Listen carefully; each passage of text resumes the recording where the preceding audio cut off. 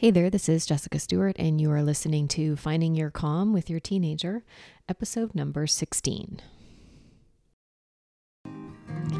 Anyone out there have trouble remaining calm when dealing with your teenager? I do, and I did, still do a lot of the time, and that's what this podcast is about. I truly believe that if you can remain calm with your teenager, you can pretty much remain calm in any situation. So listen in for my tips and really practical advice for how to do this in your own life. Stay tuned.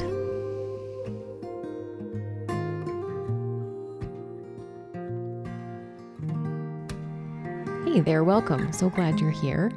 And today I want to talk about our jobs as parents. And I want to do a little bit of a thought experiment, we'll call it. I want to look at our jobs as parents and really compare them to an actual physical, they are a job for sure. But I want to really compare it to an actual physical job that you would go in, be hired, be paid for it, have a job description, have a boss, have everything that's involved in having a job. And imagine that it's a good job that you're supported at and you feel pretty confident with it. You go in every day, you know what you're supposed to be doing. And the feeling of that surrounding it. So you go into work, you know what you're there to do. You know that you are there to complete a certain project on time, or you know that you're there to, service customers and sell them whatever they need, groceries. You're there to help somebody find a new outfit. You're there to, teach school that day. You go in and you know your job is maybe in a healthcare institution and you're there to take care of your patients and make sure that they are treated the best way possible. And you feel pretty good about yourself. You're like, I'm rocking this thing. I'm pretty good at this job. And I know exactly what I'm supposed to be doing here. And you kind of finish your day. You are supported. So you have... Let's go back. You're not finished your day yet, but just throughout the day of your job, you're supported. So you have a supervisor there who you can talk to if you're having difficulties, and you can kind of bring up things with that person that I really don't know what to do here. I'm not certain about what went on with the situation or what I should do differently next time. And you have a pretty good boss who's, willing to talk things through with you. You've got the time, there's an end point in the day. You get you go through your day and you've got your specified lunch breaks. You've got your coffee break where you can chat with whoever. I'm just painting a picture. It could be any number of things. Maybe your job is nothing like this, but you have a definite sense of what you're there to do. Now, we're going to look at I'm going to call it, for me anyways, one of the hardest jobs on the planet for me. And this is not to, say that other jobs aren't difficult. And it's not to compare and contrast with people who have children having an easier or having a harder life than people who don't have children. I don't mean that in any way. What I mean is, for me, I find of all my jobs that I've had in my life, being a parent is the most challenging job by far. And if you think about how the parental job description is set up, actually, first of all, we don't even have really a job description. We're not even handed one. We're not even sure what we're supposed to do, or we're handed a job description from the people before us. We're handed a job description from society, and we're handed a job description from what our parents think we should be doing. We're handed a job description from social media based on and so we kind of take all that in. It goes into our psyches. And the job description is something like, make sure your kids are happy all the time. Don't let them get hurt ever. Make sure that everything just goes really well with them. They're protected, they're safe, and those are all absolutely things that we want to be doing.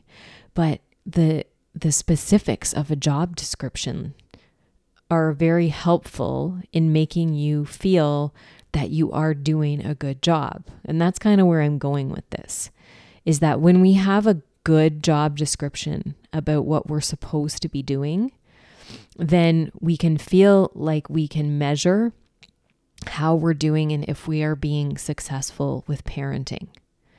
And that's why I believe that we feel so defeated all the time as parents. Because if you look realistically at the job that we're doing, then we are dealing with human beings. And human beings are not projects. Human beings are not widgets that are to be made and completed and put in a box and shipped out. They're never finished in the sense of finished, complete, you've arrived. Like we're just not finished. Like if you want to argue with me on that, just think about yourself. Are you finished? Like you may be finished doing something, but you're never like arrived and finished. So there's not ever a completion point. And so the idea that we're feeling like we're failing all the time, or not measuring up, or not meeting expectations as parents, at least that's how I spend a lot of my time feeling that way, it makes sense because we don't have a great job description of what it means to be a parent. We don't have a clear job description. We don't know exactly what we are supposed to be doing on any given date. We won't see the results of maybe something that we're doing at this time coming out in this child until maybe years down the road. Like you don't get immediate sort of results as you would maybe with a project at work. So it can feel so much more satisfying just to go in and do your job. But then when you come home and you're trying to do your job as a parent, which by the way is 24/7, you're thinking about it a lot of the time. You don't have a lot of breaks. Like it's just such a different job. So my proposal for this, in sort of thinking about this, is changing the job description to be something that feels like it's more doable. And in that,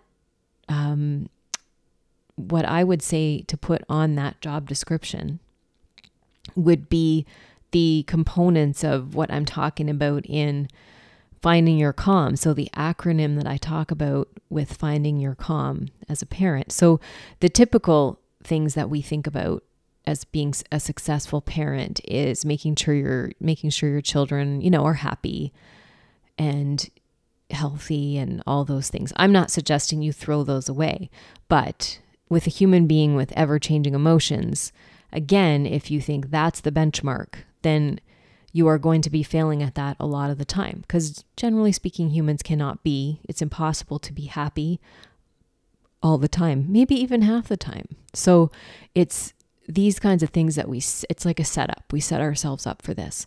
So what I propose is looking at your success as a parent from the viewpoint of always kind of working towards values.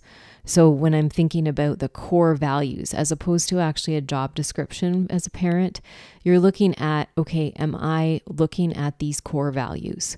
And so the core values would be connection. Like, am I connecting with my child or my teenager today? Am I taking time to just be there? Like, you don't have to actually there's physical things you have to do, but just be there and witness them as they are growing up and see the person they are becoming and understand what they like, what they are doing in their life right now, who are the people that they are becoming, getting to know them. Am I connecting with them, or am I repairing connection? So say there's been a disconnect with them and there's been ways that you haven't wanted to, you've shown up with them in ways that you didn't want to. Have you gone back to them and said, look, I'm sorry, I didn't show up in the way that I wanted to. I'm looking at why I was doing that right now. And that helps to repair connection. It shows them good emotional management. The other thing is, am I acceptance? So we just talk about that, acceptance. Am I accepting myself, first of all, with where I'm at? And am I accepting my child or my teenager where they're at today? And then loving them. So did I love them today? Now, I don't want to get all flowery about this. Love is absolutely amazing, but to me, love is like action, and love can be measured in, did I show up for them to pick them up from school? Did I drive them to school?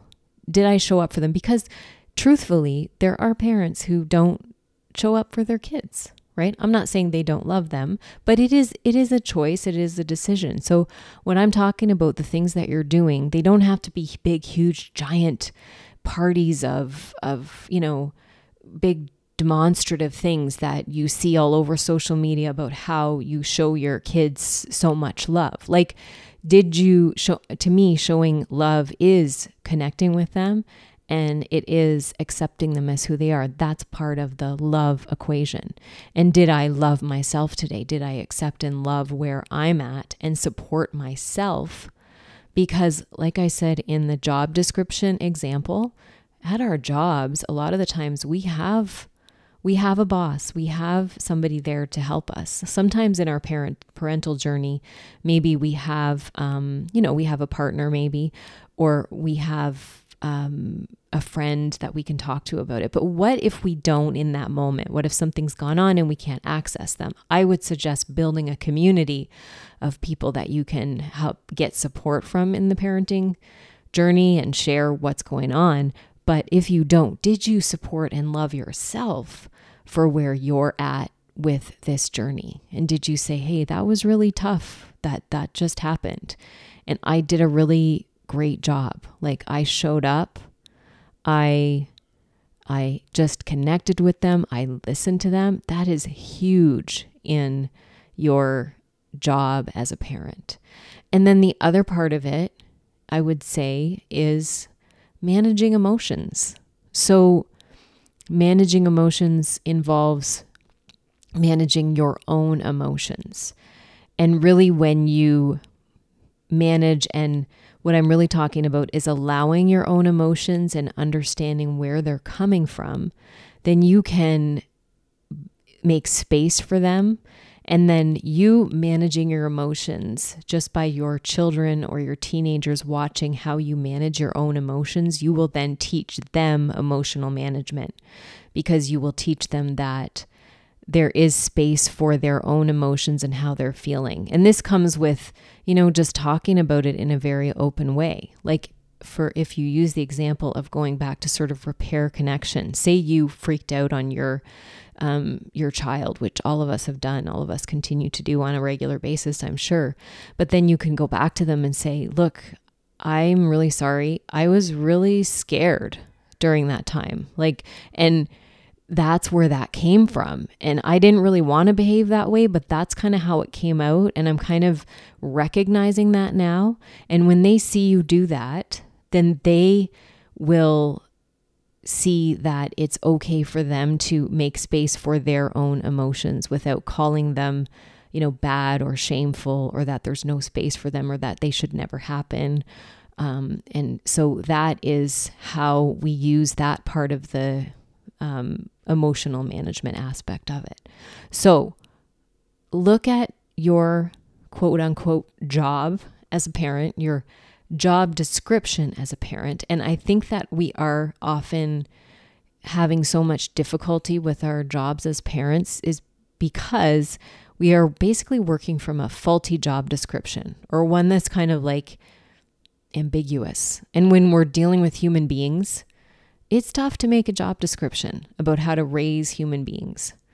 But I think a pretty fair kind of core value thing to follow is through what I talk about, which is connection, acceptance, love, and managing emotions. And if you're kind of always heading your compass towards these, then that can really help to guide you on a day-to-day. And then you can just, at the end of the day, look back and say, okay, look at these 4 things, and it may not be every day, and it may be small things every day, and you will have the things when you didn't do those things. Do not use this against yourself.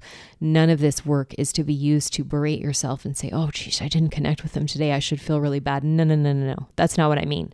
That's going to happen. That's being a human for sure.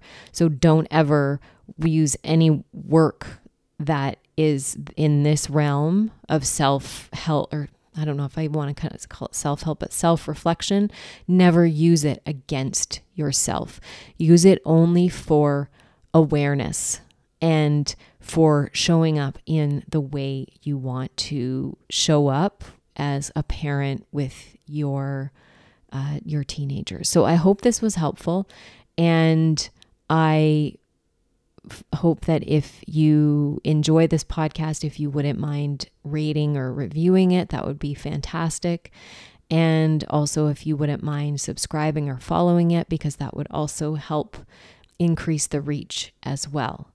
And I also would invite you to share it if you think that somebody else might need to hear this today. So you're doing an amazing job as a parent, and maybe you don't feel that right now, but I'm just telling you that if nobody else has told you that today. And I don't think a lot of people tell people that. So you're doing an awesome job. And I will talk to you next week.